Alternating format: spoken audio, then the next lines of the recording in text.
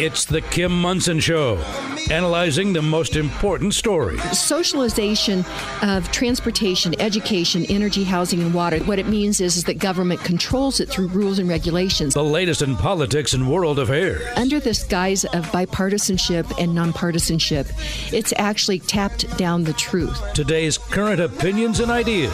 On an equal field in the battle of ideas, mistruths or misconceptions, and it is getting us into a world of hurt. Is it freedom or is it force?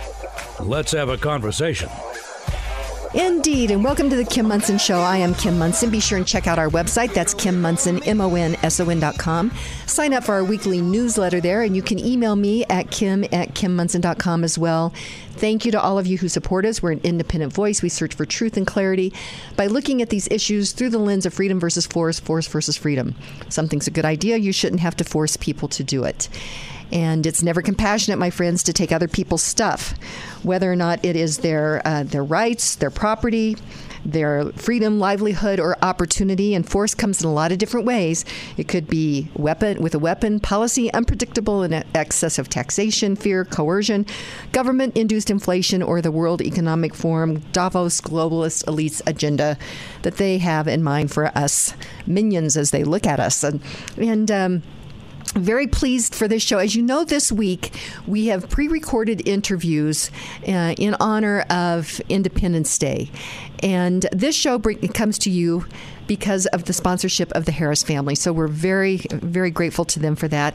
And our guest today is Ben Martin, and he is a patriotic historian, and he is a former Army Ranger and also a West Point grad. And before we get to Ben Martin, I always like to say thank you to all of you. Thank you for listening. You're each treasured, valued. You have purpose.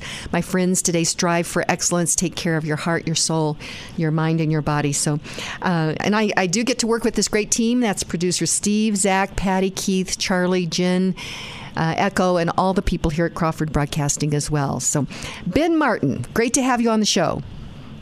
Oh, it's great to be with you, Kim. Great to be with you and Steve and all your patriotic listeners out there. Well, and we'll be talking about the Declaration of Independence. Before we do that, though, as you know, I normally like to start the show with a quote. So what is one of your favorite quotes, Ben Martin?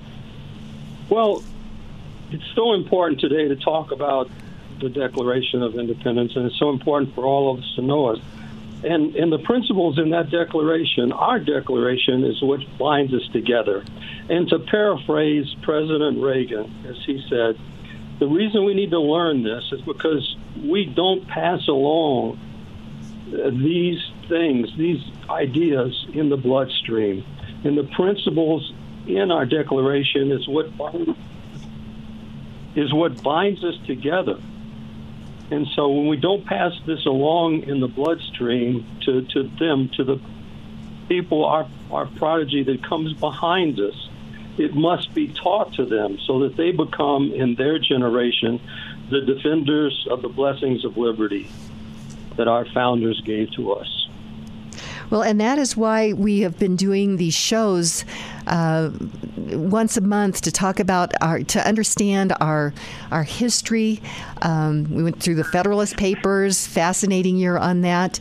But let's talk about the Declaration of Independence. What's your thoughts on that, Ben Martin? Well, thanks, Kim. Today, I think the program is utmost important to all of Americans, all of us. Today, we will discuss the Declaration of Independence as our primary founding document. Its timeless and universal truth provide the philosophical basis for our government and our way of life. And that is reflected in our Constitution, the supreme law of the land. The Declaration establishes the laws of nature and of nature's God. It's the foundation of our right to national independence, of our unalienable rights. The Declaration defines these unalienable rights, the proper place and role of government, and the only source of government's legitimate powers, the consent of the governed. So let's get started talking about our Declaration. To transition from what we talked about in our last program, we discussed how Patrick Henry, in his Give Me Liberty speech at the Second Virginia Convention, foretold of the battles of Washington Lexington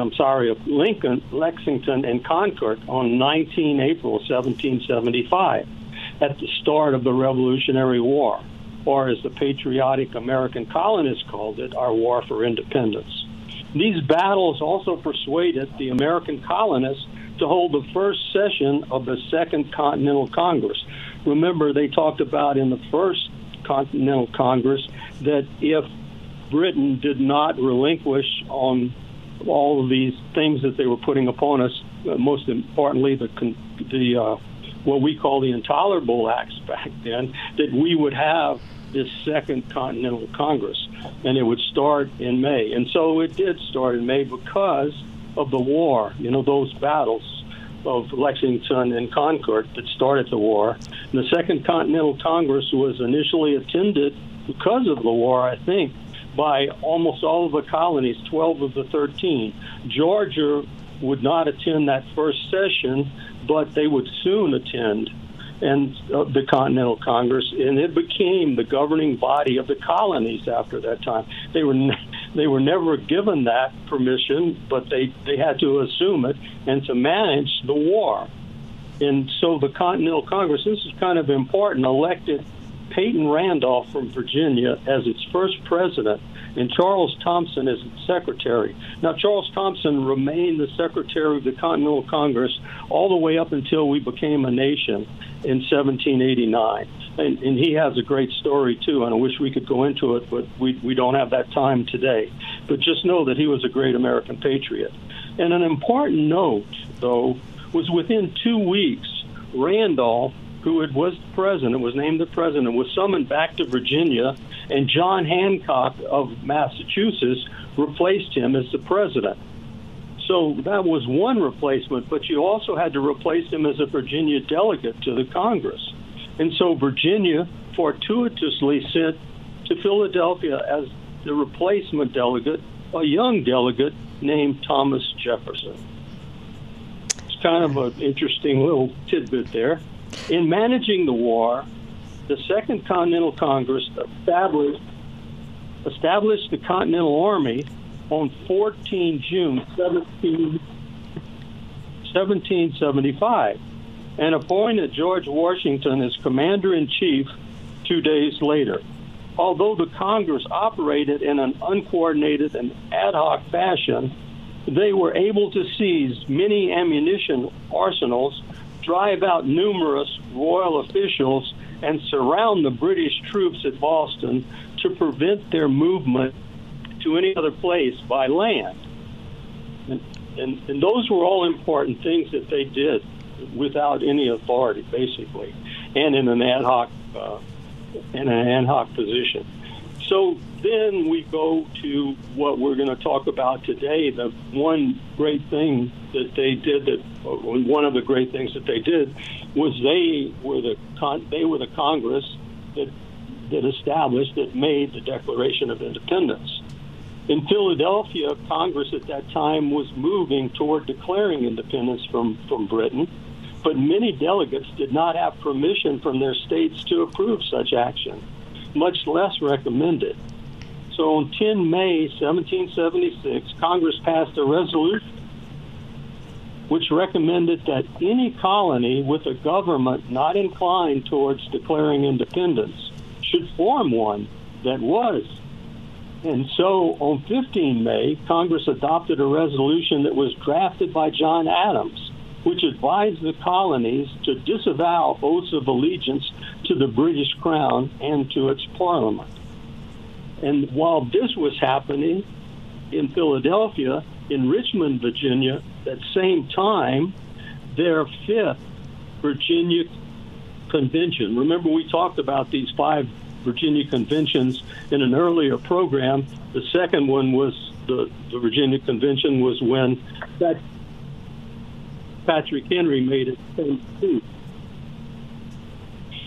And so they proposed a resolution that called for 3 things: declaring independence from Great Britain, the formation of foreign alliances, and the third was a plan of federation for newly independent states.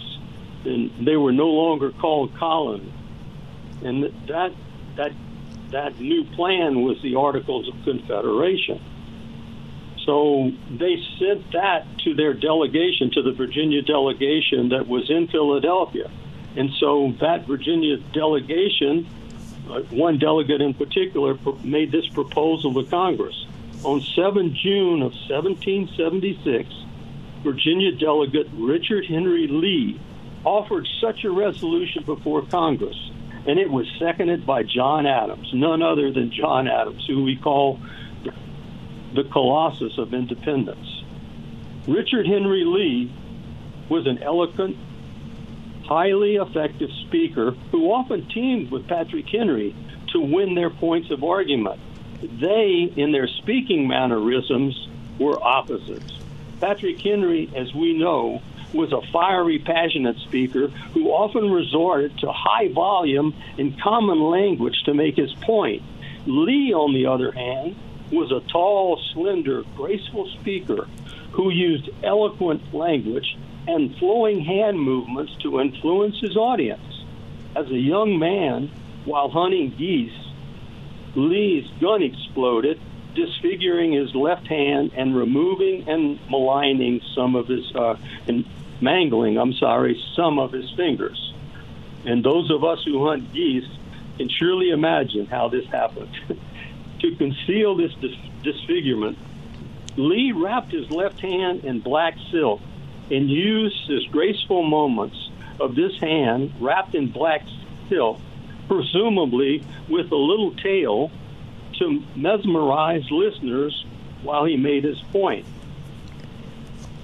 And just to add to that, patriotic Revolutionary War leader Light Horse Harry Lee was named after Richard Henry Lee. Congress formally adopted Lee's resolution and created 3 committees to first draft the Declaration of Independence, which announced our entry into the international affairs, to draft a model treaty designed to establish amity and commerce with other nations and states, and to draft Articles of Confederation establishing a firm league among the 13 free and independent states. Congress passed that. Just as a sidelight, Congress. Okay. Hey, Ben Martin, let's go to break. I'm talking with Ben Martin, patriotic historian and former Army Ranger, West Point graduate, about our Declaration of Independence. Before we do that, though, the show comes to you because of a lot of great partners. One of those is Hooters Restaurants. They have 5 locations: Loveland, Aurora, Lone Tree, Westminster, and Colorado Springs. They have specials Monday through Friday for lunch and for happy hour. So a great place to get together with friends, watch sporting events. And they became business partners of mine. It's a real story about freedom and capital markets and capitalism and free markets. So be sure and check that out on my website. We're going to go to break. We'll be right back with Ben Martin. Inflation is rocking our boats, especially for individuals on fixed incomes. If you are 62 years or older, mortgage specialist with Polygon Financial Group, Lauren Levy, can help you navigate this inflation squeeze with a reverse mortgage. Additionally, if you are considering buying a new home, refinancing your existing home, or consolidating high-interest debt, it's not too late to lock in an interest rate before interest rates increase again. Don't wait. Kim Munson recommends you call Lauren Levy today at 303-880-8881 for a no-cost consultation. That's Lauren Levy at 303-880-8881. Medical freedom, patient choice, and informed consent are all staples of comprehensive health care. You'll find exactly that at Roots Medical, located in the Denver Tech Center, offering specialties in hormones, thyroid, gut health, detox, and COVID recovery. Functional, comprehensive primary health care. Roots Medical, getting to the root of your health care concerns. For more information, visit rootsmedical.net. Roots Medical is a proud member of Colorado Healthcare Providers for Freedom. Mine eyes have seen the glory of the coming of the Lord. He is trampling sampling out the vintage wear. And welcome back to the Kim Munson Show. Be sure and check out our website. That's Kim Munson, MONSON.com. Sign up for our weekly newsletter there. You'll get first look at our upcoming guests, our most recent essays and podcasts. And you can email me at kim@kimmunson.com as well. And thank you to all of you who support us.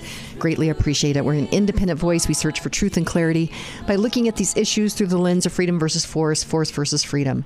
And this show comes to you because of the sponsorship of the Harris family. Thank you so much to them. And on the line with me is Ben Martin. He is a patriotic historian, West Point graduate, former Army Ranger. We're talking about our Declaration of Independence. And so we are at a spot where, June 7, 1776, 3 committees are created to talk about independence. Formation of foreign alliances or treaties and articles of confederation. So where do we go from here, Ben Martin? Well, we start talking about that committee that was to draft the Declaration of Independence. We talked about that, and that committee is now known as the Committee of Five, Kim, and it consisted of 5 patriots. One was John Adams of Massachusetts, and we know Ben Franklin of Pennsylvania, Roger Sherman of Connecticut.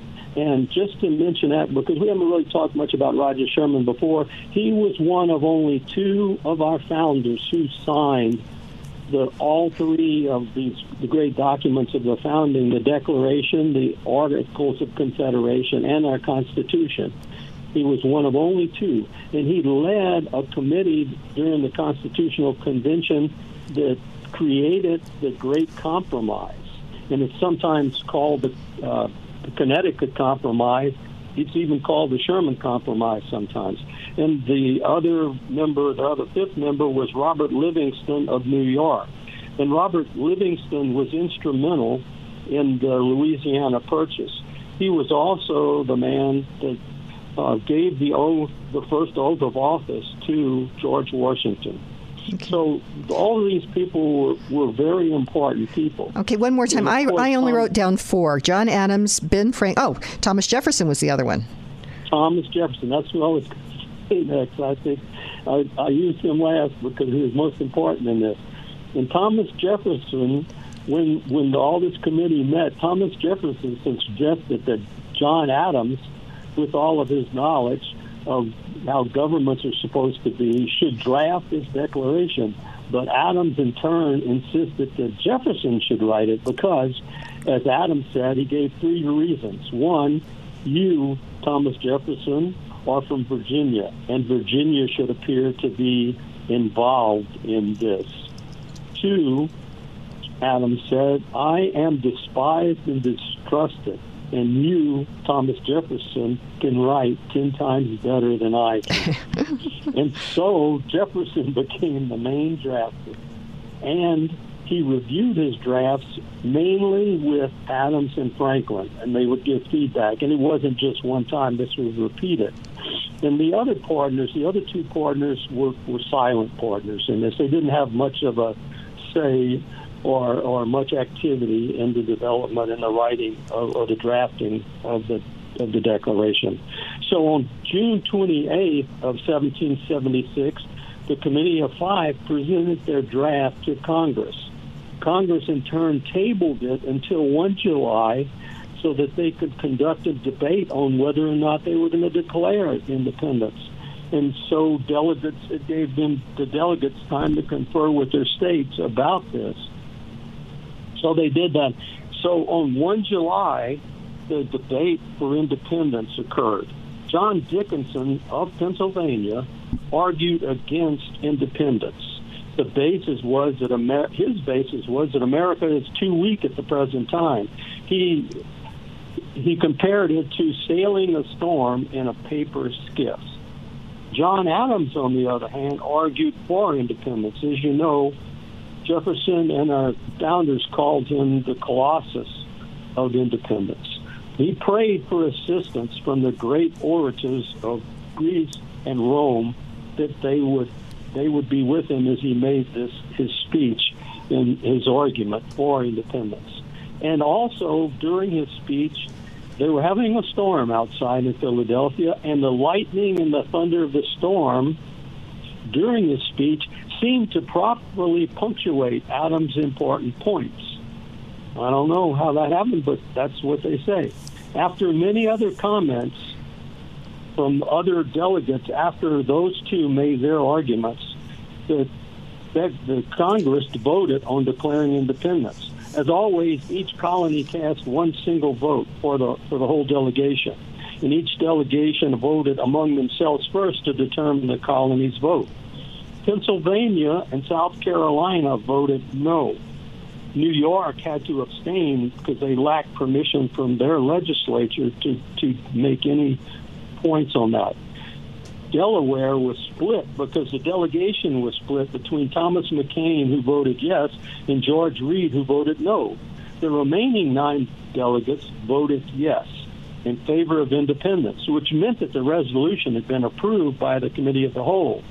The next step was for the resolution to be voted on by the Congress itself. Edward Rutledge, a young delegate from South Carolina, was initially opposed to Lee's resolution for independence, but he was desirous of unanimity, and he moved that the vote be postponed until the following day, which was 2 July. That night, Benjamin Franklin, John Adams, Samuel Adams, and Edward Rutledge, after speaking with Franklin and Adams, met with delegates outside of the hall to persuade them to vote yes for independence. Thomas McKean, also after meeting with both Sam Adams and Benjamin Franklin and John Adams, sent a rider 80 miles to Delaware to contact the third member of the Delaware delegation, and that was Caesar Rodney, who had spent that day and many others leading the Delaware militia in combating uprising of British loyalists in their colony.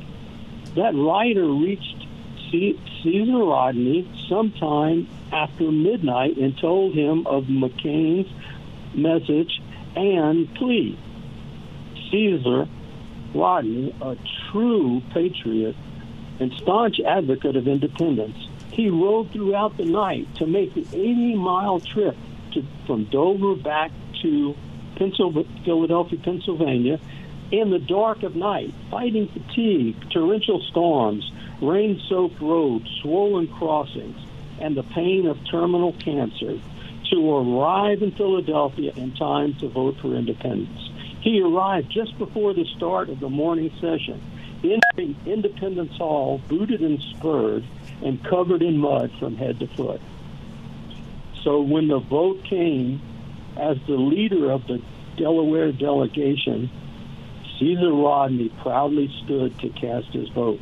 And he said this: "As I believe the voice of my constituents and of all sensible and honest men is in favor of independence, my own judgment concurs with them. I vote for independence." Franklin and Adams, and the Adamses convinced Dickinson and Morris of Pennsylvania, those who voted no and swayed the vote to no for Pennsylvania. They convinced him to absent themselves from that meeting so that Pennsylvania could vote yes. Edward Rutledge, during that time, convinced the delegates of South Carolina to vote yes. New York, still having received no word from the state legislature, had to abstain. So the final vote was yes, 12. Those who abstained won, and that was a virtual unanimity. So then came the debate and modification of the Declaration. They had to look at the draft and either modify it or approve it. And after the morning vote for our independence that we just discussed, the delegates turned their attention to reviewing the draft of the Declaration. From the afternoon of 2 July until late in the day, the end of the day of 4th of July, the delegates read, reviewed, and modified the Declaration draft. In the process, they made over 80 modifications to and eliminated approximately a quarter of the draft. Benjamin Franklin had to console Jefferson throughout the debate. That evening, after all modifications had been made and approved, Jefferson, Franklin, and Adams took the approved draft to the printing house of John Dunlap, who throughout the night produced approximately 200 to 250 broadsides of the Declaration that were then distributed the next day throughout the colonies. Most of the delegates, which as a side note, just to let everyone know, did not sign the Declaration until 2 August 1776. Thomas McCain, the man who sent for Caesar Rodney, was the last delegate to sign. And it's not really absolutely established when he signed it, but some say it was as late as 1781. Wow. So now that we talk about the Declaration has been approved, printed, and sent out to the delegation, to the colonies, what did that Declaration say? Okay, well, let's go to break on that, Ben Martin. We'll keep that as our cliffhanger. I'm talking with Ben Martin. We're talking about our Declaration of Independence. And so we're going to go to break. We'll be right back. Lauren Levy, happy Independence Day week. And it's such a great time. I think the 4th of July, Independence Day, is one of my most favorite holidays. And so what are you thinking about as we're celebrating our independence? You know, we spend a lot of time talking about the different holidays that represent our freedom and the forces that have brought us here, Memorial Day and things like that. But this is the one where we became our own country. And so it's fascinating. The more we talk about things that happened in the past, you bring up quotes and all on your show and how things tie together. And I think back to what these guys were going through at the time when they decided to get together and actually do this thing, the guts it took and the forethought and all these guys that wrote things like the Federalist Papers and stuff. It's like those guys were pretty cool. They were pretty cool, and we need to be teaching our kids about this. And Lauren, you have been a longtime sponsor of both the Kim Munson Show, but also America's Veteran Stories. And I get so many comments about that. And it's so important that we know our history and that we appreciate our history. And so Independence Day, it's not just about barbecues, which that's great to do, but it's also a time to sit down and reflect about all that they gave us. And in some ways, I feel like we're living on the fumes of that freedom that they fought and died for. I agree. I mean, it's so important to keep these stories alive while you can hear them from the real people. You see a lot in the news these days about, I forget what they call them, deniers, people that are out there denying that something happened, like that the Holocaust even happened, and so there's people out there capturing those last few survivor stories and putting them on video where they can be saved forever, so that people can't come in and be like, "Oh, that never happened," because it fits their narrative, right? Same thing with the America's Veteran Stories. It's important to hear from those people firsthand, so that when someone says, "Oh, that never happened," well, here it did, and we have it recorded. Right. And it's very important to keep that thing alive. Okay. Well, I so appreciate you as a sponsor, and you're an expert in the mortgage arena. And if people, we're in a crazy time regarding housing and mortgages, but you can help people, whether or not they're looking to buy a house or take some equity or do a reverse mortgage. You can help them. What's your phone number? 303-880-8881 is always the best way to reach me. Again, that's Lauren Levy, Polygon Financial Group, 303-880-8881. And I hope that you have a great Independence Day week. Thank you so much. Okay, we'll be right back. The metro home ownership real estate market is very tight right now. That's why Kim Munson recommends you have seasoned RE/MAX realtor Karen Levine on your side of the table. Karen Levine will help you navigate through the many details of your home buying experience so that you can successfully pursue your American dream. Because Karen Levine cares about property rights for each individual, she volunteers hundreds of hours to represent home ownership opportunities at the local, county, state, and national levels. If you are considering buying or selling your home, call Karen Levine today at 303-877-7516. Again, that's 303-877-7516. Glory, glory, hallelujah. And welcome back to the Kim Munson Show. Be sure and check out our website. That's Kim Munson, MONSON.com. Sign up for our weekly newsletter there. You'll get first look at our upcoming essays and guests and podcasts. And you can email me at kim@kimmunson.com as well. And thank you to all of you who support us. Very special shows this week for the week of Independence Day. Have pre-recorded all of these so that we can focus on...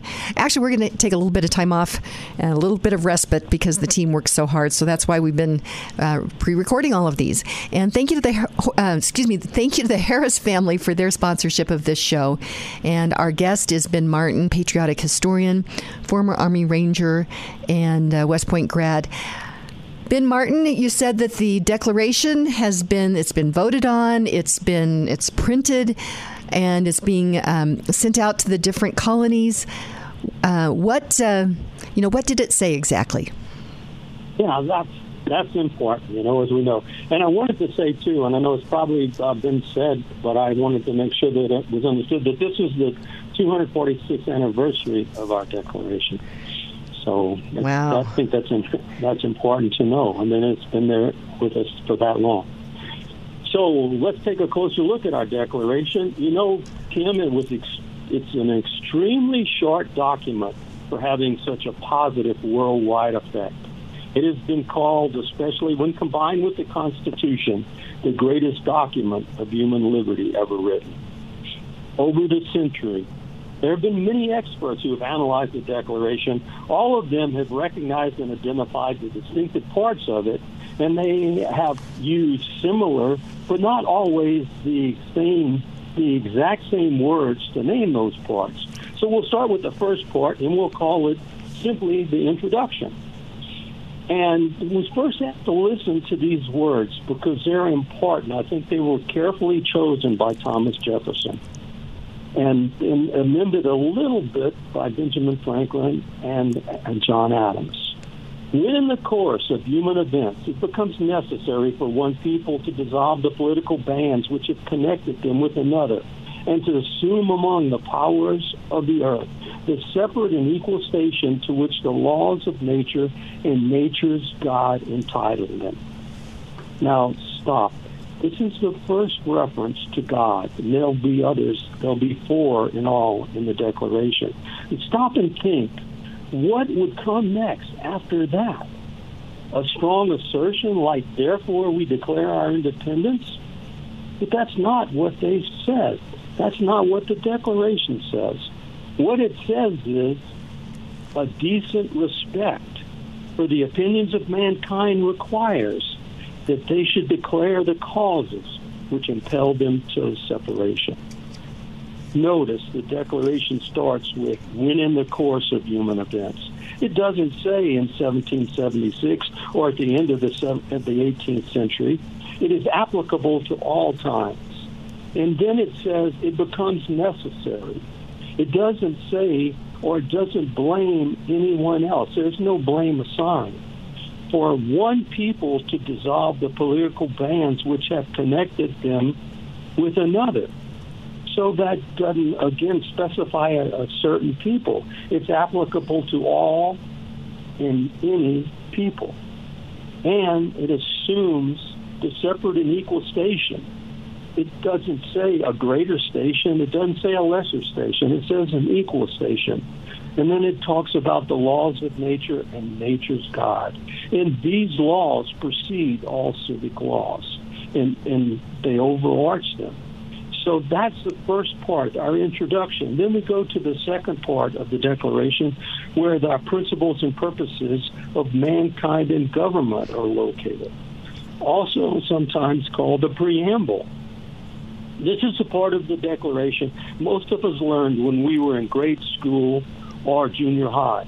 Most of us memorized it then, and this is about all we learned or retained of our Declaration. So first, just listen to these words. We hold these truths to be self-evident, that all men are created equal, that they are endowed by their Creator with certain unalienable rights.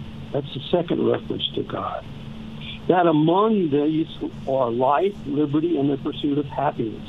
that to secure these rights, governments are instituted among men, deriving their just powers from the consent of the government. Notice also the distinction made there between rights of the people and powers of the government. Rights obviously are more important, and the people have the right, and they give certain powers to the government. Most of us only learn these first three sections of this part of the Declaration, not four. The fourth is a very important section. Now listen to this fourth section. It gives the people the right, when the government does not abide by these principles or serve these purposes, to change the government, alter or abolish it, and institute new government. But it must be based upon the standards given in this document. So read that when the fourth section, that whenever any form of government becomes destructive of these ends, it is the right of the people to alter or abolish it and to institute new government, laying its foundation on such principles and organizing its powers in such form as to them, the people, shall seem most likely to affect, that means to bring about, their safety and happiness. Now, again, we would expect a strong assertion, but again, they do not do that. We get prudence. And we read this from the Declaration of Independence again. Prudence indeed will dictate that governments long established should not be changed for light and transient causes, and accordingly, all experience has shown that mankind are more disposed to suffer while evils are sufferable than to right themselves by abolishing the forms to which they are accustomed. But when a long train of abuses and usurpations, pursuing invariably the same object, evinces a design to reduce them under absolute despotism, it is their right, it is their duty to throw off such government and to provide new guards for their future security. That's a strong statement. It really is. So they talk about that, but it is, again, it's a strong assertion, but it's not something overly strong. And then they go on to say, such has been the patient sufferings of these colonies, and such is now the necessity which constrains them to alter their former system of government. The history of the present King of Great Britain is a history of repeated injuries and usurpations, all having in direct object the establishment of an absolute tyranny over these states. To prove this, let facts be submitted to a candid world. Notice again in that they go from colonies to states. It's a subtle but very important distinction that they make there. And so then they talk about the facts. And the facts, this is really the fourth part of the Declaration of Independence. Some call this the evidence, the abuses, the injuries, and the usurpations that they referred to before.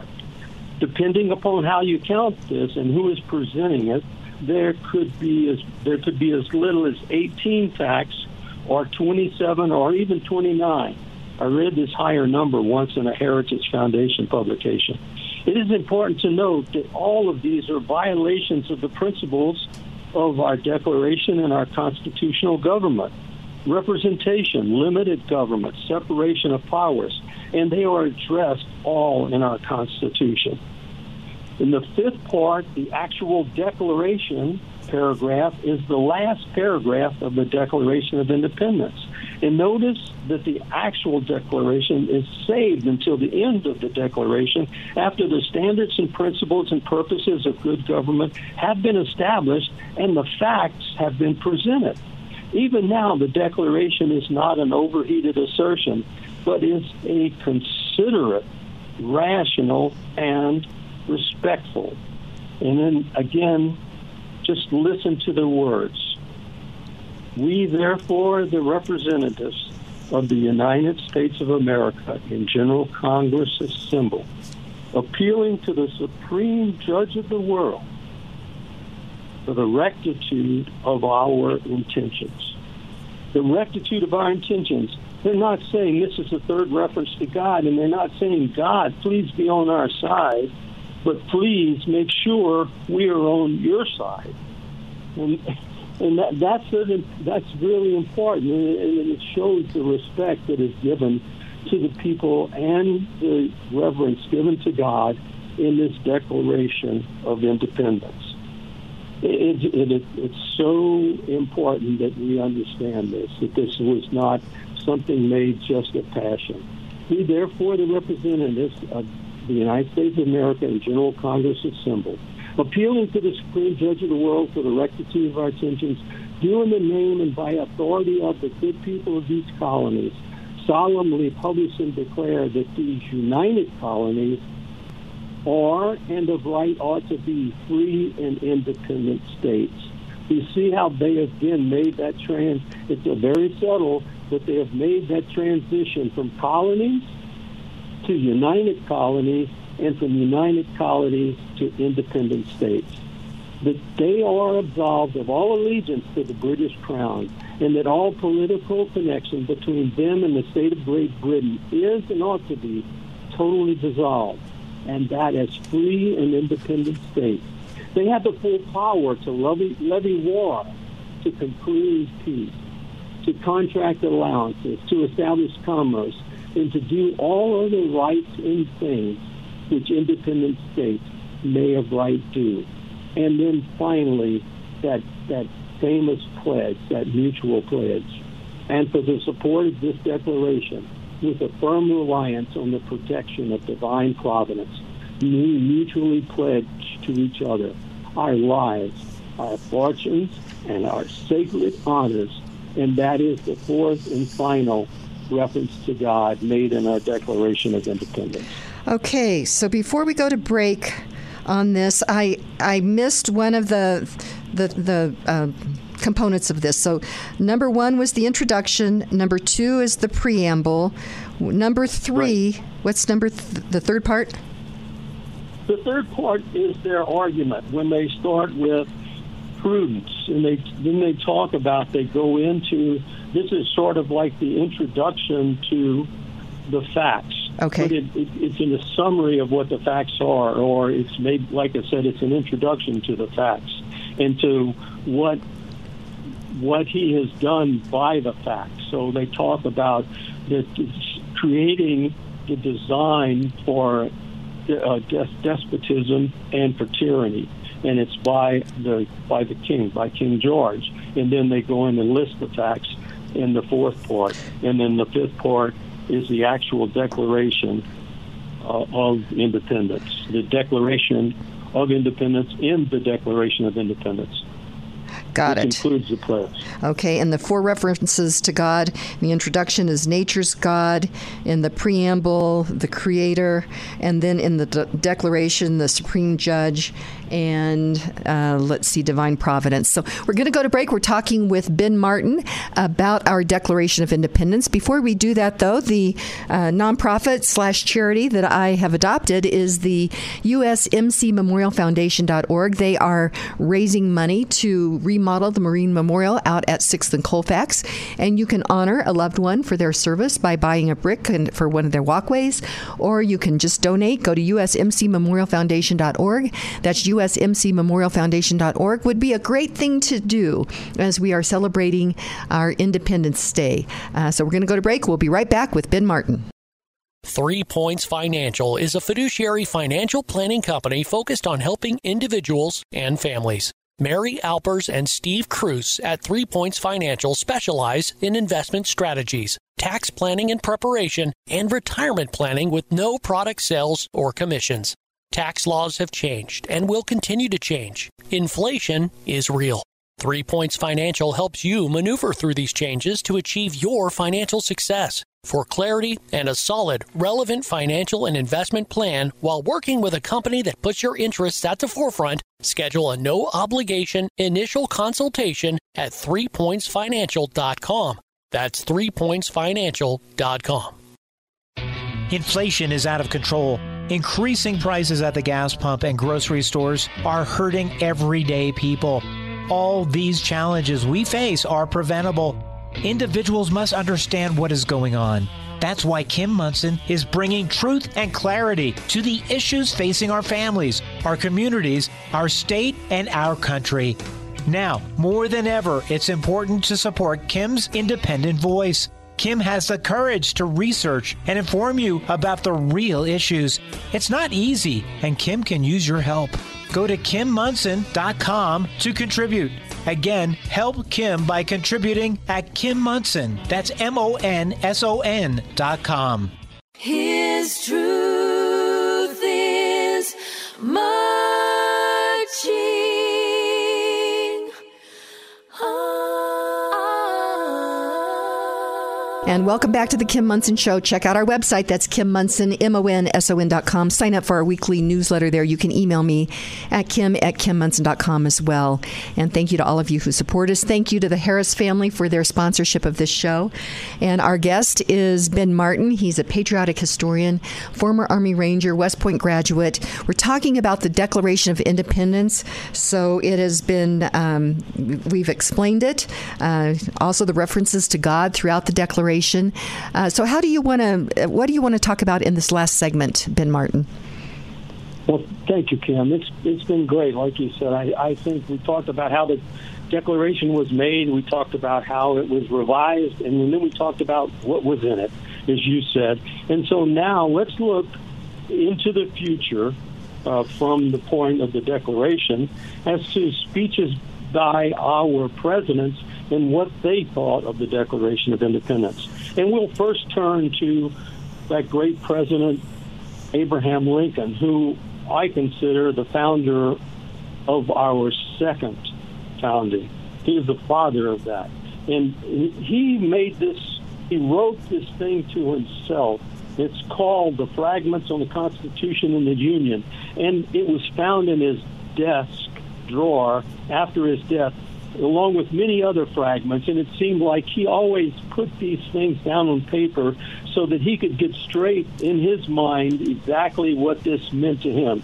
And so this one, he talks about the relationship between the Declaration and the Constitution and its fragments. It's very short, and it starts, if you go back to 1858, when he made this famous speech on the anniversary of the 4th of July, he talks about the prosperity that we as a nation have accumulated, that we have realized in just a short period of time from our founding until that time.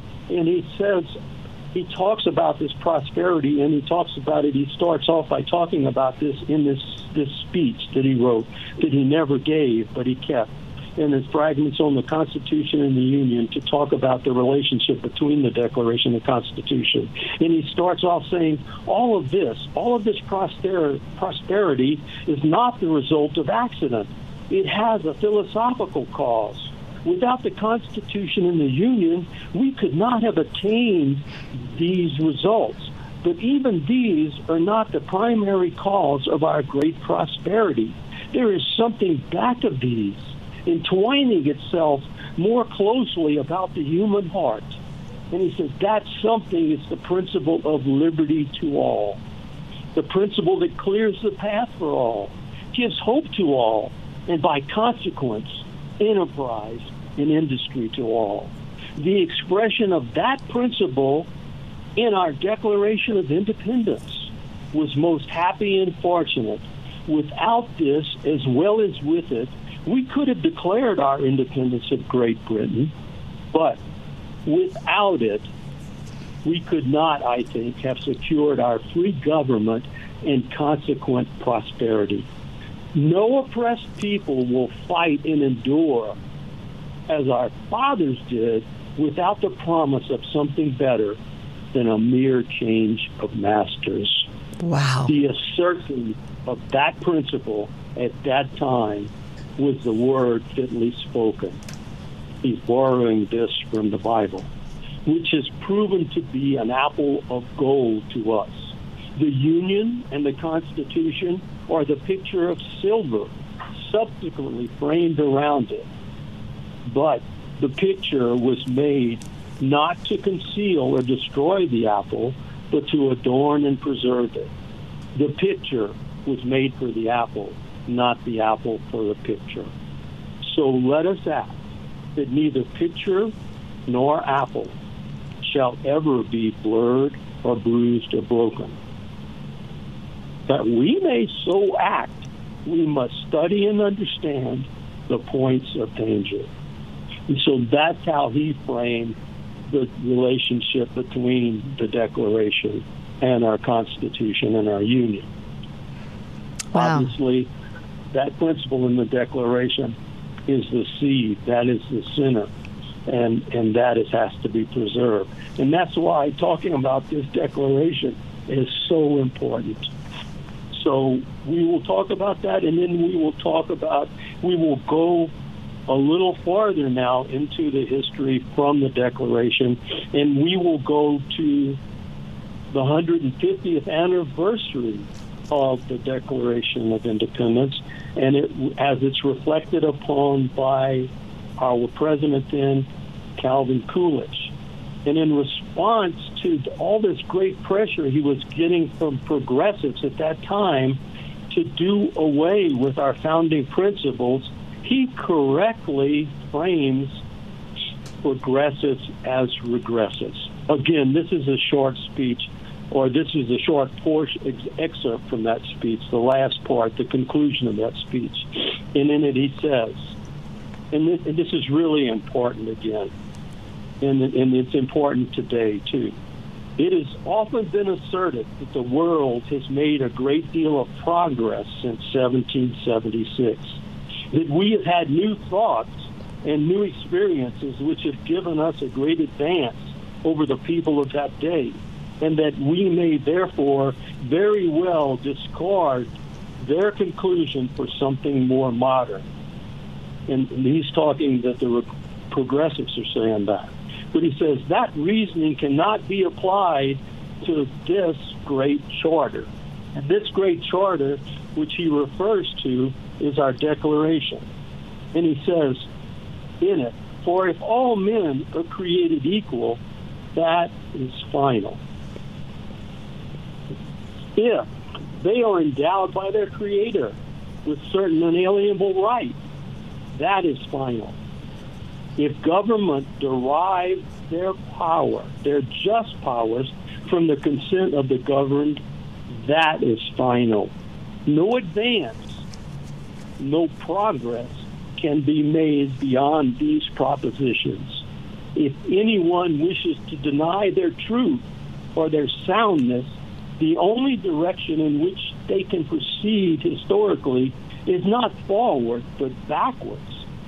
Back towards a dark time, when there was no equality, no rights of the individual, no rule of the people. Those who wish to proceed in that direction cannot lay claim to progress. They are reactionary. Their ideas are not more modern, but more ancient than those of our revolutionary founders. Wow. So that's very short, but very much to the point. Very poignant, I think.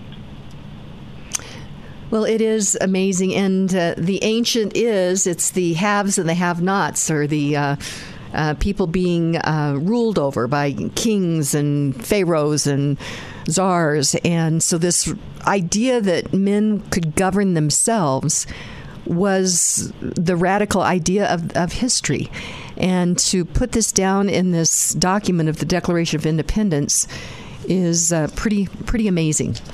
One thing regarding the usurpations, they laid out the reasons they were breaking up with King George in Great Britain, and then a lot of these usurpations were addressed in the Constitution, correct? All of them were addressed in the Constitution, and all of them were talked about when in the Federalist Papers too. Okay, Ben Martin, amazing. It is amazing. We've got about 2.5 minutes left. How do you want to button this up this week of Independence Day? I would like to say to everyone out there, to all our patriots who believe in this country, that they need to take time again to read our remarkable, beautiful Declaration, because it contains the timeless and universal principles which bind us together. Learn them, memorize some of your favorite parts, and then let them, the people that you love, let them know the principles of our nation. Impart what you learn to those you love. Make them American patriots too, because as we started this, as President Reagan said, we don't pass this along, to them in the bloodstream. It must be taught to them so they can become, in their generation, the defenders of the blessings of liberty our founders gave to us. And those principles are in our Declaration. Well, and just like back in 1776, we are in a battle of ideas of our generation. And so it is important that we arm ourselves with our foundational principles and then engage in this battle of ideas with those around us. Ben Martin, I always learn so much when you're on the show, and I thank the Harris family for their sponsorship of this show. But thank you for sharing this. I hear from so many listeners how much they appreciate you and all of the knowledge that you have. So thank you so much for sharing that with all of us. Well, thank you so much for getting it out there, Kim, and thank you so much for your program and to the Harris family. Appreciate it. Just let everyone learn the Declaration. And it doesn't take that long to read it, for sure, so I would highly recommend that. And our quote for the end of the show, I went to Ronald Reagan, since we started with Ronald Reagan, and he said this. He said, "If we lose freedom here, there is no place to go to. This is the last stand on earth." So, my friends, that is why it is important that we get our brain around these issues and that we converse with our friends, our family, and our colleagues. And this is when I say that we were made for this time. America is under assault, and it's why that we need to engage in this battle of ideas. So, my friends, today, be grateful, read great books, think good thoughts, listen to beautiful music, communicate and listen well, live honestly and authentically, strive for high ideals, and like Superman, stand for truth, justice, and the American way. My friends, you are not alone. God bless you, and God bless America.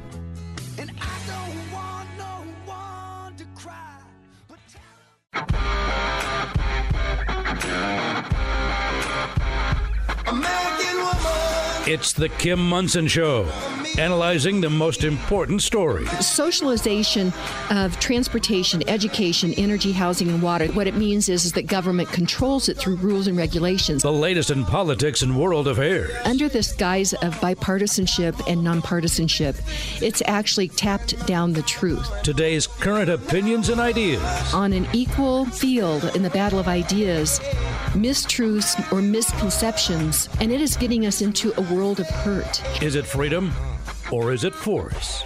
Let's have a conversation. Indeed, and welcome to the Kim Munson Show. I'm Kim Munson. Be sure and check out our website. That's Kim Munson, MONSON.com. Sign up for our weekly newsletter there. You can email me at kim@kimmunson.com as well. Thank you to all of you who support us. We're an independent voice. We search for truth and clarity by looking at these issues through the lens of freedom versus force, force versus freedom. If something's a good idea, you shouldn't have to force people to do it. And remember, my friends, it's never compassionate to take other people's stuff, whether or not it's their rights, their property, freedom, livelihood, or opportunity via force. That could be with a weapon policy, unpredictable and excessive taxation, fear, coercion, government-induced inflation, or the World Economic Forum Davos globalist elites agenda for our lives. And doing something very special this week. We are pre-recording for this week and have just really great guests. And we'll get over to him in just a moment. But Dr. Douglas Groothius is with us. He's a professor of philosophy at the Denver Seminary. Before we get into that, though, thank you to all of you who are joining us. You're each treasured, you're valued, you have purpose today. Strive for excellence. Take care of your heart, your soul, your mind, and your body. My friends, you were made for this moment. And I do get to work with a great team as well. And that's producers Steve, Zach, Patty, Keith, Charlie, Jen, Echo, and all the people here at Crawford Broadcasting. So Dr. Douglas Groothius, the conversations that we have, I learned so much from them. And since we're doing these special broadcasts this week about our founding, where do you want to start? Well, I think it's good to start with the Declaration of Independence. I'm picking up the second paragraph. We hold these truths to be self-evident, that all men are created equal, that they are endowed by their Creator with certain unalienable rights, that among these are life, liberty, and the pursuit of happiness, that to secure these rights, governments are instituted among men, deriving their just powers from the consent of the governed. I heard a speaker say some years ago that the Declaration of Independence is the why of America, why we exist. It was a declaration to the world that we needed to separate from England. And it's very amazing because most nations have their origins somewhere in the murky past, or nations come about because of the amalgamation of nations or wars. And it's amazing that our country has a declaration, kind of a mission statement at its very origin. And that's something that we should treasure on the 4th of July, on Independence Day. And Independence Day is a time where we can gather with friends and enjoy maybe a good barbecue and sadly fire off fireworks. I'm against fireworks because I have a dog, but anyway, people can have fun if you safely use fireworks. But I think it's a day that should really be what you might call a national ritual. And I have a book coming out fairly soon called Fire in the Streets, which is about the riots of 2020 and the ideology behind those riots.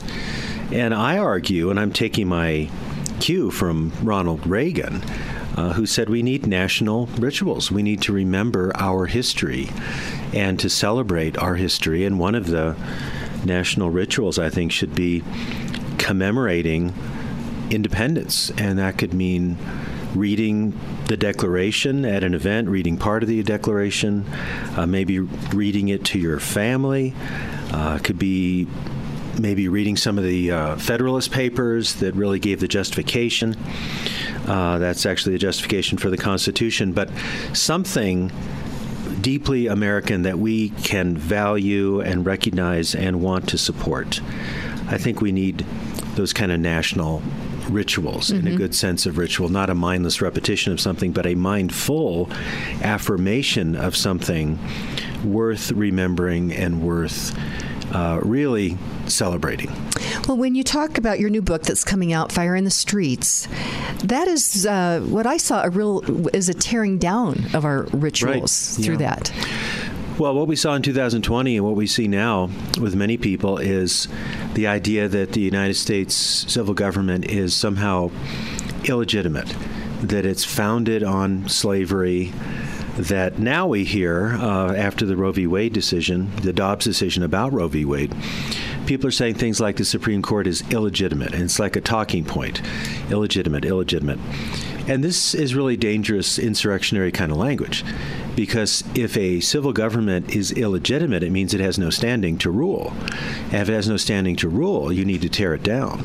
You don't reform it from within, which is the American system, but you say it's illegitimate, it has no reason to exist. If it has no reason to exist, then there's every reason to destroy it. And that's very dangerous language, and it's a dangerous attitude. So I think this 4th of July, and really all the time, we should acquaint ourselves with the founding American ideals. And of course, people on the left especially will say, but look at all the blemishes, or far worse, look at all the terrible things that has happened in America, like slavery and so on, and women not getting the vote until 1920. And I think back to a Denver radio host back in the day, Ken Hamblin, if you remember him. He wrote a book with a great title, African American Conservative, called Find a Better Country. So yes, we have had pockmarks on our history, but the United States has been self-correcting and self-critical. And so sadly, we had to have a civil war to deinstitutionalize slavery, and we needed the civil rights movement to really ratify a lot of that, and we continue to work for equality. I think we should work for equal opportunity, not really for equal outcomes, because you have to have socialism to enforce equal outcomes. And there, everybody shares a saltine cracker. Yeah, that's right. Everything's equally mediocre, and people resent each other because they haven't gotten where they are by merit. It's not a good idea. I think I want to read a quote about America that I really like. This is from the American historian Richard Hofstadter. It's about the founding. He said, the founding fathers were sages, scientists, men of broad cultivation, many of them apt in classical learning, who used their wide reading in history, politics, and law to solve the exigent problems of their time. No subsequent era in our history has produced so many men of knowledge among its political leaders as the age of John Adams, John Dickinson, Benjamin Franklin, Alexander Hamilton, Thomas Jefferson, James Madison, George Mason, James Wilson, and George Wythe. And this is really exceptional because the United States has its origin in intellectual deliberation. And it's not like the origin of the USSR, where you have a group of people imposing an alien ideology on the people through violence, through the teachings of Lenin and later Stalin. You have a group of people coming together to think through what a just nation would be. So you have that document of why we exist in the Declaration, and then later with the Constitution, how is this young nation going to work and thrive?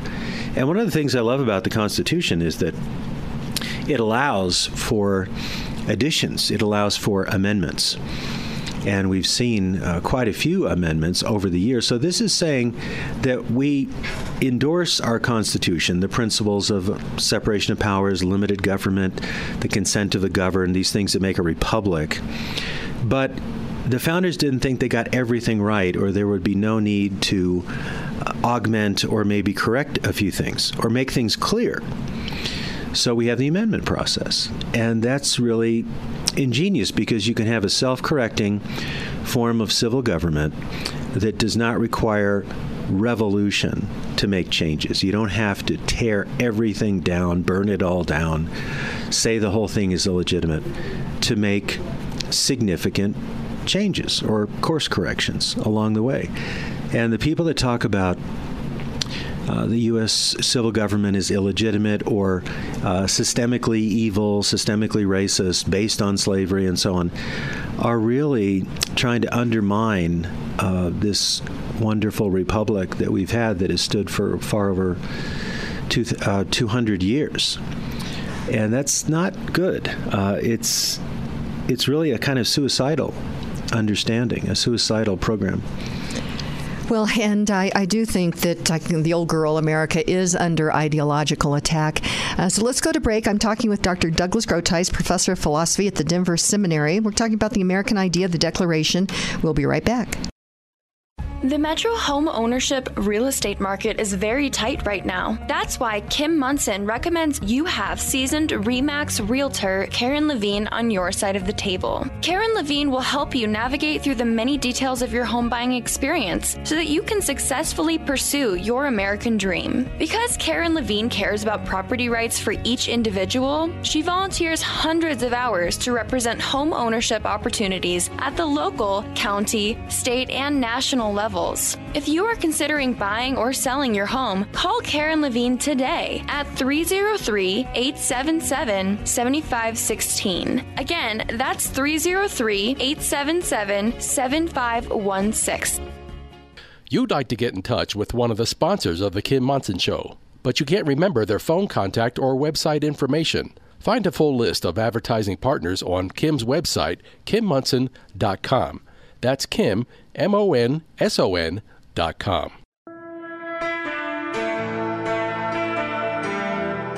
And welcome back to the Kim Munson Show. Be sure and check out our website. That's Kim Munson, MONSON.com. Sign up for our weekly newsletter there. And you can email me at kim@kimmunson.com as well. And thank you to all of you who support us. We are an independent voice. We search for truth and clarity by looking at these issues through the lens of freedom versus force, force versus freedom. And I also have a lot of great partners, advertising partners on the show. One of those is Hooters Restaurants. And there's 5 locations. That's Loveland, Aurora, Westminster, Lone Tree, and Colorado Springs. And the story of how they became business partners of mine, it's really a story about freedom and free markets and capitalism, and we've got that story on the website, so be sure and check that out there. In the studio with me is Dr. Douglas Groothuis. He's a professor of philosophy at the Denver Seminary. Where do you want to go next? I think I'd like to talk about American exceptionalism, because this is a matter of controversy, and I can begin. I was in a faculty meeting once, and a person was being considered for a faculty position, and this person equated American exceptionalism with white supremacy. He used them as synonyms. And somewhat miraculously, I managed to hold my tongue and not say anything and hope that he was not hired, and he wasn't. But isn't that interesting, that the idea that America has a special nature, perhaps even a calling for good in the world, would be equated with white supremacy, that whites are better than other races, that other races are inferior to whites and should be subjected to whites. So what I want to do is talk about the idea of American exceptionalism and give some points about what I call the American creed, or things that are unique to America, because America is really as much a set of principles as it is a place. I mean, think back to 1989. You remember those demonstrations in Tiananmen Square in China? The protesters held up an American flag. They had American flags, and you have one behind you right here in the studio. Why do you think that is? Why is it around the world, when people want freedom from authoritarianism, they often look to the United States as a model? There's a reason for that. So American exceptionalism, which was really affirmed by the founders and has been affirmed by Abraham Lincoln and so many others, Ronald Reagan talked about America being a city on a hill, and he was quoting, I believe, John Witherspoon on that. The idea of exceptionalism is not that we are exempted from moral scrutiny. It's not that we are a redeemer nation, so to speak. There's one redeemer, and he is the Lord Jesus Christ. However, exceptionalism is just a fact of history. The origin of the United States is exceptional. You'll find no nation like it, with masterminds being so brilliant, taking the best of the classical tradition, the Judeo-Christian understanding of covenant, really not just a contract, but a covenant under God, and so on. This is exceptional. That's just a fact of history, period. But then also we can talk about values in terms of the nature of the American system, having unique principles and values. So exceptionalism is not white supremacy. Exceptionalism is not exemption from the scrutiny of divine judgment. By no means. Thomas Jefferson said that he knew that God is just and that we are under the providence of a just God. And Jefferson, although he owned slaves, was really of two minds on slavery and did not really support the institution of slavery. But let me talk about some principles of the American Creed, and I'm taking this from my forthcoming book, Fire in the Streets. First is, America is a republic, affirming that government is only legitimately constituted by the consent of the governed. So that's the idea that we are a nation under God, as the Declaration says, and we don't believe in a monarchy. We don't believe in an authoritarian form of government, but government should be exercised by the consent of the governed. Now, that doesn't mean pure democracy, because if you look at the United States Constitution, you see we have a separation of the three powers, and there are ways of operating. It's not that you have a plebiscite on every issue. And I hear this on the left so often, like right now. The majority of people do not want Roe v. Wade overturned. Now, I question that. I don't even know if a lot of people understand what Roe v. Wade was. I think a lot of them are ignorant about it. But it really doesn't matter if the majority of American citizens think Roe v. Wade should still be the ruling, that it should not have been overturned. It doesn't matter, because the judicial branch is not directly elected. Supreme Court justices are appointed and then have to be confirmed by the Senate, right? So this is part of our system. We have elected officials and we have unelected judicial officials. But many people don't understand what the consent of the government means within the American system. It's a structure where we have representation in the Senate. Each state has 2 senators, so that's each state is equal with respect to the Senate, despite whatever numbers there may be. And then you have representation by population with the Congress. It's just basic civics, right? Mm-hmm. And it's ingenious, really, because on the one hand, you have the popular vote, so to speak, or representation by population in a state. On the other hand, every state has an equal say in the Senate. All right? So the consent of the governed, a republic, and I always wince when I hear people say that America is a democracy. It's a republic that has democratic features. Mm-hmm. It is not a direct democracy. And when people like Robert Reich, not to name names, I've been kind of sparring with him on Twitter just for the fun of it. He never responds to me, but I respond to him. It's so easy. It takes about half a second. But he says things like 62% of Americans don't think Roe v. Wade should have been overturned. What kind of a democracy is this? And I say it's not a democracy. Not in your sense. The second point is America recognizes the potential and weaknesses of human nature. So it does not concentrate power in any single branch of government. So you have the executive, you have the legislative, and you have the judicial. And that's purposeful. The idea is that human beings are fallible and not basically good. So we have to figure out how to be governed and then how to hold those who govern us accountable. So you don't have an unjust, undue concentration of power. Now, of course, this plays out in some pretty messy ways where one branch may want more power than it constitutionally should have, but at least it's a contest. It is a conflict that can be worked out within a constitutional framework. And that's another ingenious aspect. And I have to realize that the American system, or the American creed, as I'm putting it, is something that developed over centuries of Western civilization, Western law, Western reforms, going back, to the Magna Carta in many ways. And this is not something you simply say, we don't like the way it is, so we say it's illegitimate. We want to overturn it. The American experiment in ordered liberty is a failure, so we're going to riot in the streets and attack capitals and deface public property. That's what we saw in a horrible way in 2020, and we're seeing some of it right now after the Dobbs decision. And it's deeply un-American, it's deeply unhistorical, and it's really not an answer to anything. Revolutions don't make things better, unless you're talking about the American Revolution, which is really, some have called it a conservative counter-revolution. It was that England was taking too much power, exercising too much control in the United States. And I have a quote in my book. Winston Churchill said basically that the revolution against England was quite British in its sensibility. So the Americans were using principles of civil government that developed in the West and in England to actually turn against the rule of the king. So we have time for one more? Yes, let's do that. Yeah, I've got three here. America is a republic. America recognizes the potential and weakness of human nature. Let me mention one more thing about that second point.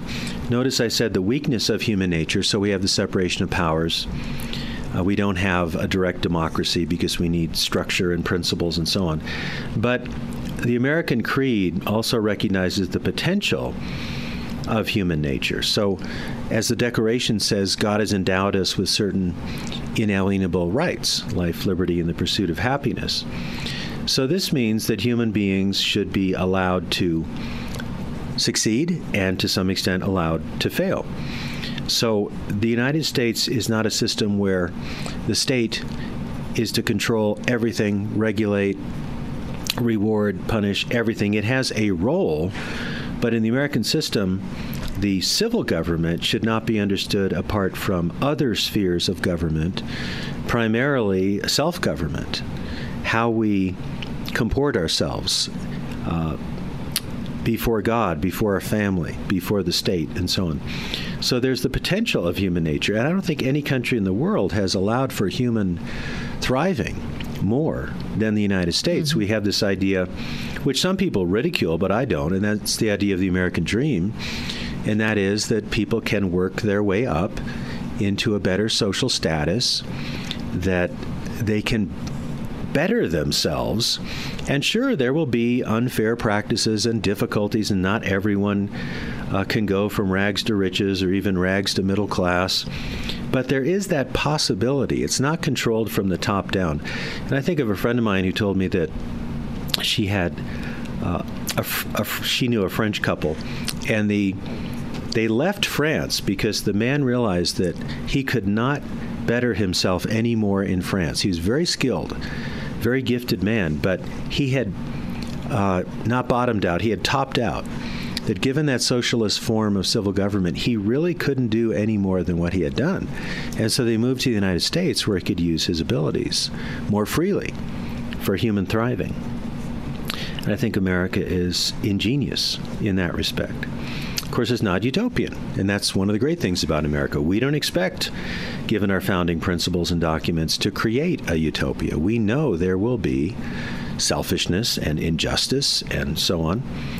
And we don't try to solve that through some comprehensive 5-year plan or let's bring heaven to earth through socialism. That's not in our DNA as a country. Well, most definitely. We're talking about the American creed, American exceptionalism. I'm talking with Dr. Douglas Groothius, professor of philosophy at the Denver Seminary. And before we go to break, a nonprofit that I am adopting is the USMC Memorial Foundation. They are in the process of raising money to remodel the Marine Memorial out at 6th and Colfax. It was dedicated in 1977, so it's time for a remodel. And you can actually honor one of your loved ones who and their military service by buying a brick, which you can put their name and their service on that on one of the walkways, or you can just donate. Go to usmcmemorialfoundation.org. That's usmcmemorialfoundation.org. We'll be right back with Dr. Douglas Groothius. 3 Points Financial is a fiduciary financial planning company focused on helping individuals and families. Mary Alpers and Steve Cruz at 3 Points Financial specialize in investment strategies, tax planning and preparation, and retirement planning with no product sales or commissions. Tax laws have changed and will continue to change. Inflation is real. 3 Points Financial helps you maneuver through these changes to achieve your financial success. For clarity and a solid, relevant financial and investment plan while working with a company that puts your interests at the forefront, schedule a no-obligation initial consultation at 3pointsfinancial.com. That's 3pointsfinancial.com.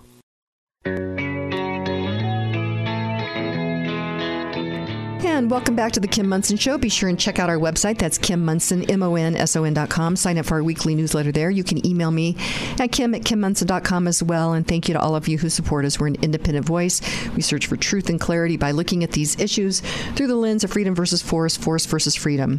And this week, we're doing something very special. We've pre-recorded this week with great guests. And with me is Dr. Douglas Groothius, professor of philosophy at the Denver Seminary. And we're talking about the American Creed, and I think you said that you have 8 points on that. We've gone through 1, 2, and 3. 1 is that we are a republic. Number 2, that there are weaknesses with human nature, and then on the other hand, the founders recognize the potential of human beings. So what's our next one? Right. I want to go to the idea that America affirms and promotes religious and political freedom, equality, and opportunity. And we go really to the First Amendment here. You have one restriction in the First Amendment, and that is that religion will not be instituted by the state. So Congress shall make no law respecting the establishment of religion.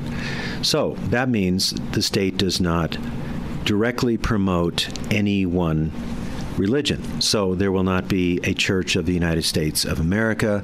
There will not be an established religion in the United States. But there is also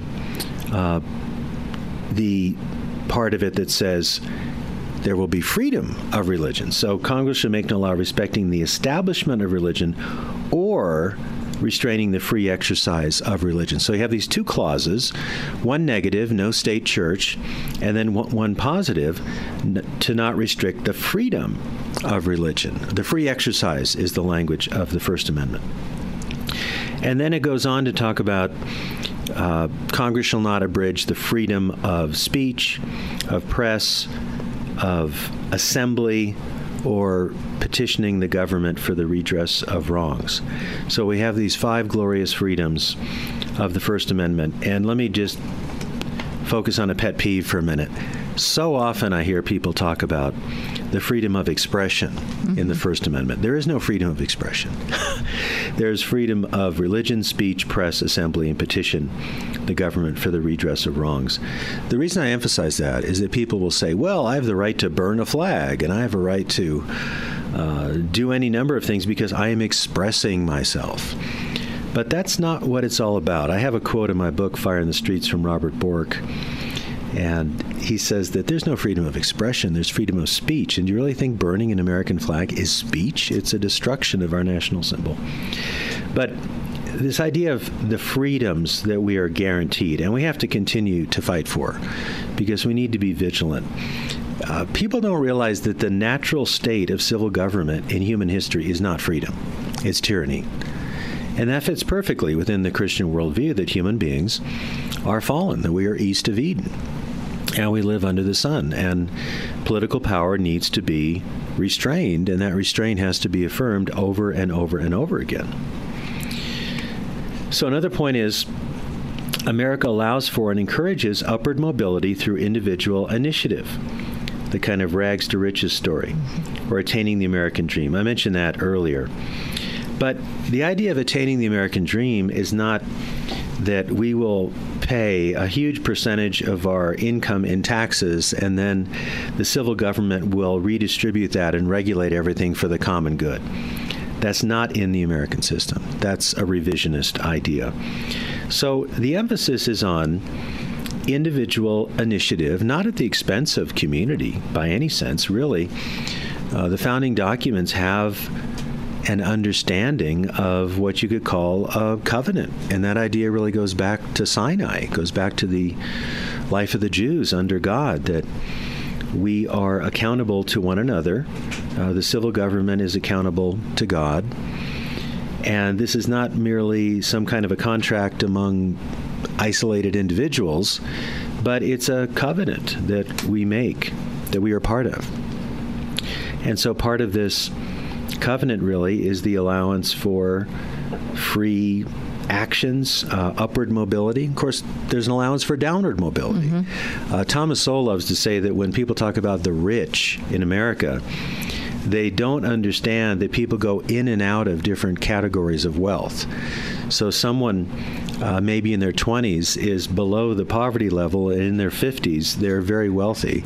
And then some people can be very wealthy and then go back down to lower levels. So the American system allows for that. It doesn't freeze people in social classes or castes. We have the possibility. I like to think of when I was in campus ministry in my 20s back in the 1980s, I was raising support, and I was not married at the time. And I had very few expenses. Basically, I spent my money on books and food, and that was about it. Maybe a movie once in a while. And probably, at that point in my life, I might have qualified for state assistance. I don't know. I might have technically been below the poverty level.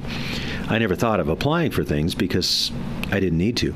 But that was when I was in my 20s in campus ministry. I didn't stay at that income level my entire life. So the American system of ordered liberty and free markets and so on allows for upward mobility, downward mobility.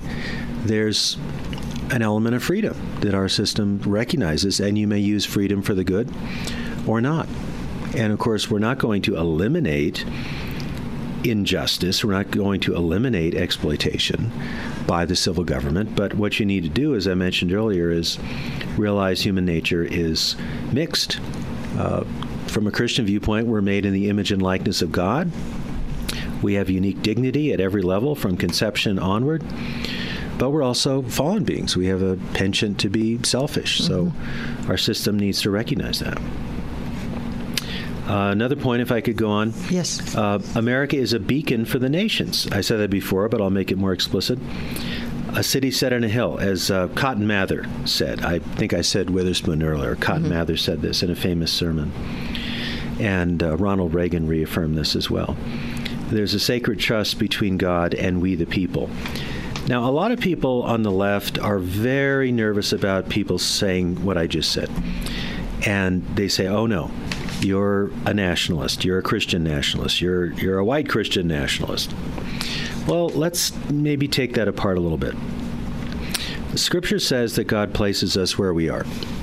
And if we're Americans, God has placed us in a nation, and we should seek the welfare of the nation where we are. We should be salt and light, as Jesus said in the Sermon on the Mount. So we are part of a nation, and our nation is exceptional, as I argued previously. And therefore, I think we should seek the welfare of our nation, given the best of our founding principles. I don't see anything idolatrous or somehow unchristian about that idea. I hear people dumping on nationalism all the time. Now, if you put the nation above God, or if you say our nation is not accountable to an objective moral standard, then that's certainly wrong. Or if you say my nation right or wrong, that's not the right idea. But the competing ideology would be globalism, which we're seeing this movement towards that, and it takes away the sovereignty of each nation, the character of each nation. Right. And so when we have this exceptional idea, that's something worth preserving. Well, it is. And we can't expect the quote-unquote global community to share these unique American principles. They often do not. So, yeah, we have to get along with the nations of the world. That's going to be a difficult and raucous endeavor. But somehow putting our own founding principles under some global governance is really not a good idea. So if you'd say, well, what do you want to be, a globalist or a nationalist? That's pretty easy. Mm-hmm. I want to be a nationalist in the sense of holding to and valuing and affirming and applying the truths of the Declaration and the truths of the Constitution and so on. All right. Another point, 6, America endeavors to honor and hold true to its founding documents. Thus, calling something unconstitutional is a reproach. Interesting. I hear that so often on the left and the right. Well, this is unconstitutional. And that assumes that our Constitution has an objective moral value to which we should stay true. That's not true of every nation. Or in some nations, you have a constitution and people don't value it very highly at all. I think of the nation of Liberia, which is a very troubled nation, and I have friends from Liberia and so on. They came to the United States during the Civil War. If you look at the Constitution of Liberia, it's much like our own Constitution, but sadly, the nation was torn by a horrible civil war. There's been a lot of corruption, poverty, unemployment, and so on, and there are lots of reasons for that. But it's not enough to simply have founding documents with good principles. You have to remember them, believe in them, and then strive to hold true to them. And, of course, when you mention the Constitution, you need to know what it actually says, and then how should it be properly interpreted. And the American ideal is that the Constitution is interpreted by the courts, by the Supreme Court. And the notion is not that the court will use the Constitution as a wax nose to twist any way they want according to the will of the people. It's what does the Constitution say? And this is called originalism. And the conservative justices hold to originalism. The liberal justices hold to a kind of deconstruction of the Constitution, that we will find what we want in it to fit the common will. So the classic example of this was Roe v. Wade in 1973. The judges supposedly found a right to privacy, and part of that right to privacy was the right to have an abortion. And thank God the Dobbs decision counteracted that, overruled that, because it's not in the Constitution. Now, people who don't hold true to the American creed or American exceptionalism really don't have a very strong respect for the Constitution. The Constitution is just a document. It was written a long time ago by, old dead white guys, and some of them owned slaves. You hear this all the time. Right. And so it doesn't have any moral standing. But if you really knew what it said and how different it is from so much of what goes on around the world in civil government, you would respect it, you would understand it. So especially with conservatives, if you hear someone like Mark Levin or Dennis Prager say something is unconstitutional, that means it's wrong. It's illegitimate. And that's something in our founding DNA, that we value, or we should value, our Constitution. It's sort of a charter of who we are and what we should be. Okay. Dr. Douglas Groothius, let's go to break. We are talking about our American founding, the American creed, American exceptionalism. So we're going to go to break. We'll be right back. Medical freedom and personal choice are both sacred to comprehensive, patient-first healthcare. At Roots Medical, our providers honor those rights diligently in every appointment. Located in Denver Tech Center, Roots Medical is a functional primary care clinic with specialties in hormones, thyroid, gut health, detox, and COVID recovery. Establishing care with us is just a text message away. 303-569-6794. For more information, visit rootsmedical.net. Roots Medical is a proud member of Colorado Healthcare Providers for Freedom. Inflation is rocking our boats, especially for individuals on fixed incomes. If you are 62 years or older, mortgage specialist with Polygon Financial Group, Lauren Levy, can help you navigate this inflation squeeze with a reverse mortgage. Additionally, if you are considering buying a new home, refinancing your existing home, or consolidating high-interest debt, it's not too late to lock in an interest rate before interest rates increase again. Don't wait. Kim Munson recommends you call Lauren Levy today at 303-880-8881 for a no-cost consultation. That's Lauren Levy at 303-880-8881. All of Kim's sponsors are an inclusive partnership with Kim and are not affiliated with or in partnership with KLZ or Crawford Broadcasting. If you would like to support the work of the Kim Munson Show and grow your business, contact Kim at her website, kimmunson.com. That's Kim Munson, MONSON.com.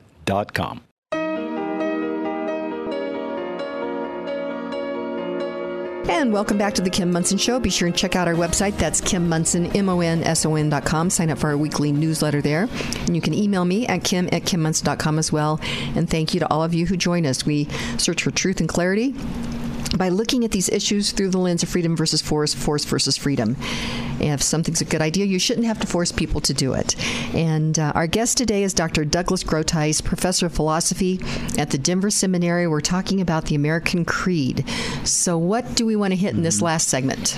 Yeah, it might be good just to summarize. And this is not official. This is my understanding of the American Creed. People will articulate this in different ways, but I found 8 basic principles. America is a republic. Second, America recognizes the potential and weakness of human nature.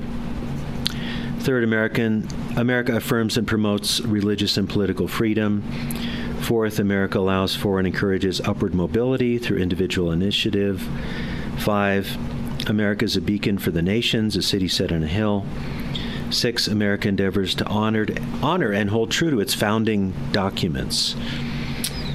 And the 7th one is America is a place where moral and political reform is possible within the founding ideals and without violence, at least ideally. I mean, we think of the Civil War, of course. But this is something I mentioned earlier, is very significant, is with a civil government, do you have the ability for that government to be self-critical? Now, if you have something that's authoritarian, there's no room for criticism because criticism is viewed as counter-revolutionary. You think of the various communist governments. If you dare question Lenin or Stalin, if you dare question Mao Zedong or Pol Pot, then you are a counter-revolutionary and your ideas are subversive and you must be silenced or killed. That's because it's top-down, authoritarian, statist. And, of course, the idea that the state will eventually wither away, which was a promise made by Marx and Engels, has never happened. But America's a place where these reforms are possible within the founding ideals. So we have amendments to the Constitution. The framers of the Constitution realized that it was not something that was brought down from Mount Sinai like the Ten Commandments, but there's a lot of wisdom there. But certain ideas had to be corrected in time, perhaps, and some ideas had to be augmented. So we have amendments abolishing slavery. We had an amendment making alcohol illegal, and then later we had an amendment overturning that amendment. So there is this possibility for internal reform without, we hope, without violent revolution. When I say we hope, I'm thinking back to the Civil War, of course. I don't think at this point in our history we need any sort of violent activity to reform our country. So that's the seventh point that I find. And I was very influenced by this by a book that came out a number of years ago by Arthur Schlesinger, who's no conservative. But he said that in the West, in general, there's this possibility of self-correction and reform. And that has been applied certainly in the United States.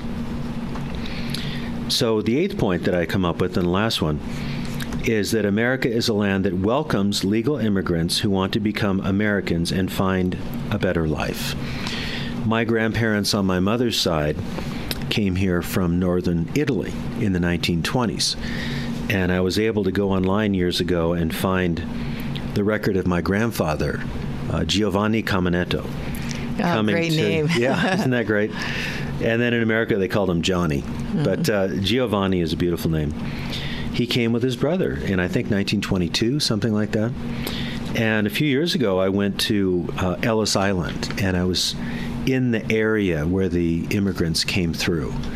And, of course, they came through legally, and they worked their way into the American dream. Mm-hmm. So we welcome legal immigrants who want to become Americans. I think of one of my colleagues at Denver Seminary, actually two of my colleagues, one from Canada, one from Korea, who are naturalized American citizens because they love what America is.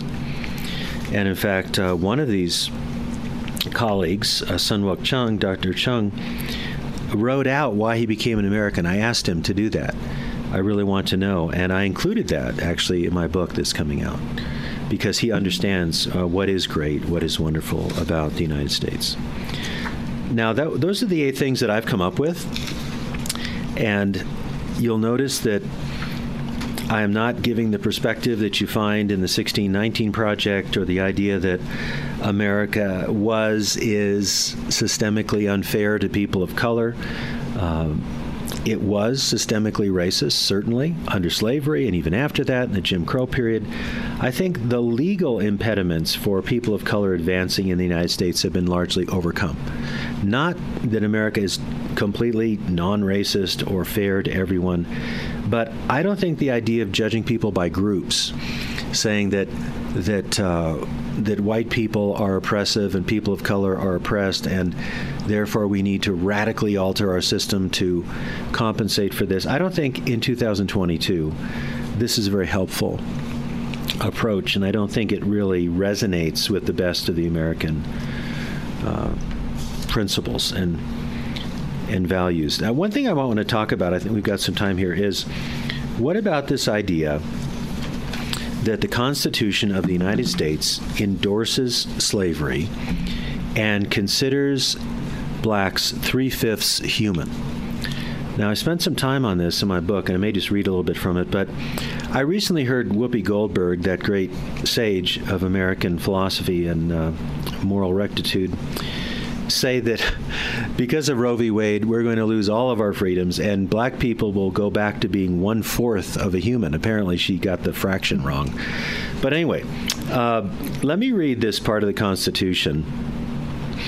Representatives and direct taxes shall be apportioned among the several states which may be included within this union according to their respective numbers, which shall be determined by adding to the whole number of free persons, including those bound to service for a term of years and excluding Indians not taxed, 3/5 of all other persons, and the 3/5 would be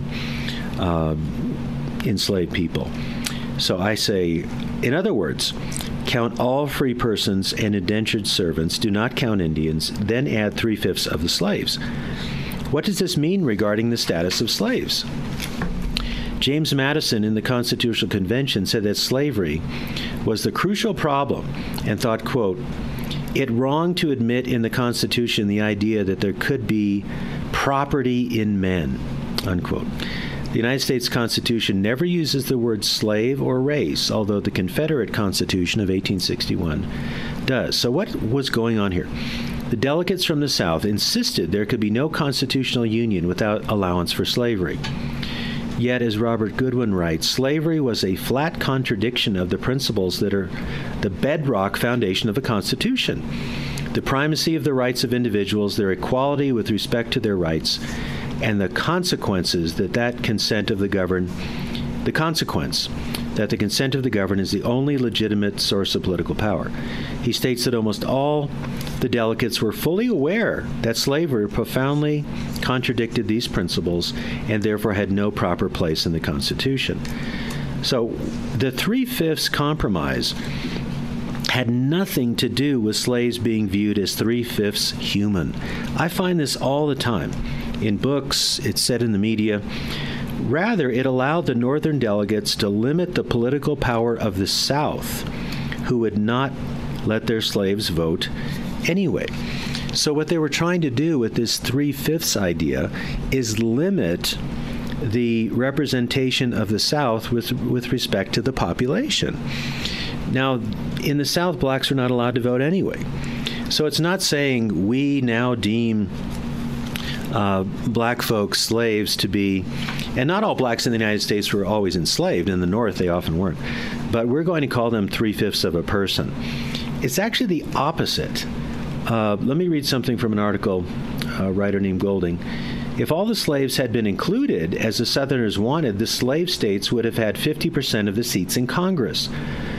But agreeing to 3/5, the slave states ended up with 47%, not negligible, but still a minority, likely to be outvoted on slavery issues. So, the 3/5 clause weakened the power of the pro-slavery South. It was a ticking time bomb for black freedom and eventually detonated against slavery. So we need to know what our history is. Right. We need to know the background. And the people that claim that America is racist from the beginning, the Constitution institutes slavery and so on, are ignoramuses. They don't know what they're talking about. And I'm so grateful. Many years ago, I read this article in Commentary Magazine about slavery in the Constitution. And I went back to it when I wrote my book to get the details on that. Okay. Well, and I want to make the point then on this as well, and I think you did. But the South, when they were talking about representation in the government, then they wanted the slaves to be counted because, as you said, that would solidify political power for them. Right. But in acknowledging the humanness of slaves with the 3/5, they're saying that yes, they are men, and so it acknowledges that. There's nothing to say that black people are not human, or that black people have no intrinsic rights. You have to remember that the Constitution, as brilliant as it is not perfect, and it was a compromise document in some ways between the North and the South. So we have to view it as kind of a political compromise. But as I say, it's really a time bomb. It was a time bomb against slavery, because we already have the Declaration, which says all men are created equal. And then we have other things in the Constitution that really move towards freedom for blacks. But there was this bit of a compromise with the South. But you have to realize the 3/5 clause weakened the power of the pro-slavery South. And it did not say African Americans are 3/5 human, or as Whoopi Goldberg says, 1/4. I don't know where she got 1/4, but. Well, and it's such an important distinction. And as you say, we didn't get everything right, but we moved towards this perfect ideal that all men are created equal. Dr. Douglas Groothius, really love having you on the show. Thank you. Just a few seconds. How do you want to wrap this up? Well, I think the July 4th holiday is a good time to remember our background, remember the Declaration of Independence, the truths in the Declaration, to not only remember but celebrate and try to hold true to those principles. There are people who want to tear down the United States of America, to violate its founding principles and somehow start over again. That's a very bad idea. So, as Ronald Reagan said, we need national rituals, not just the 4th of July. I think we need other ones. But this 4th of July, I think it's appropriate to not only enjoy fellowship with other people, enjoy good food, maybe fireworks, although it scares my dog. But let's think about who we are. Read the Declaration of Independence. Think about it and pray. Pray for America. Pray for our leaders. Most definitely. And thank you, Dr. Douglas Groothuis. And our quote for the end of the day is the last sentence in the Declaration. It says, "And for the support of this Declaration, with a firm reliance on the protection of divine providence, we mutually pledge to each other our lives, our fortunes, and our sacred honor." So, my friends, today be grateful, read great books, think good thoughts, listen to beautiful music, communicate and listen well, live honestly and authentically, strive for high ideals, and like Superman, stand for truth, justice, and the American way. My friends, you are not alone. God bless you, and God bless America. And I don't want no one to cry.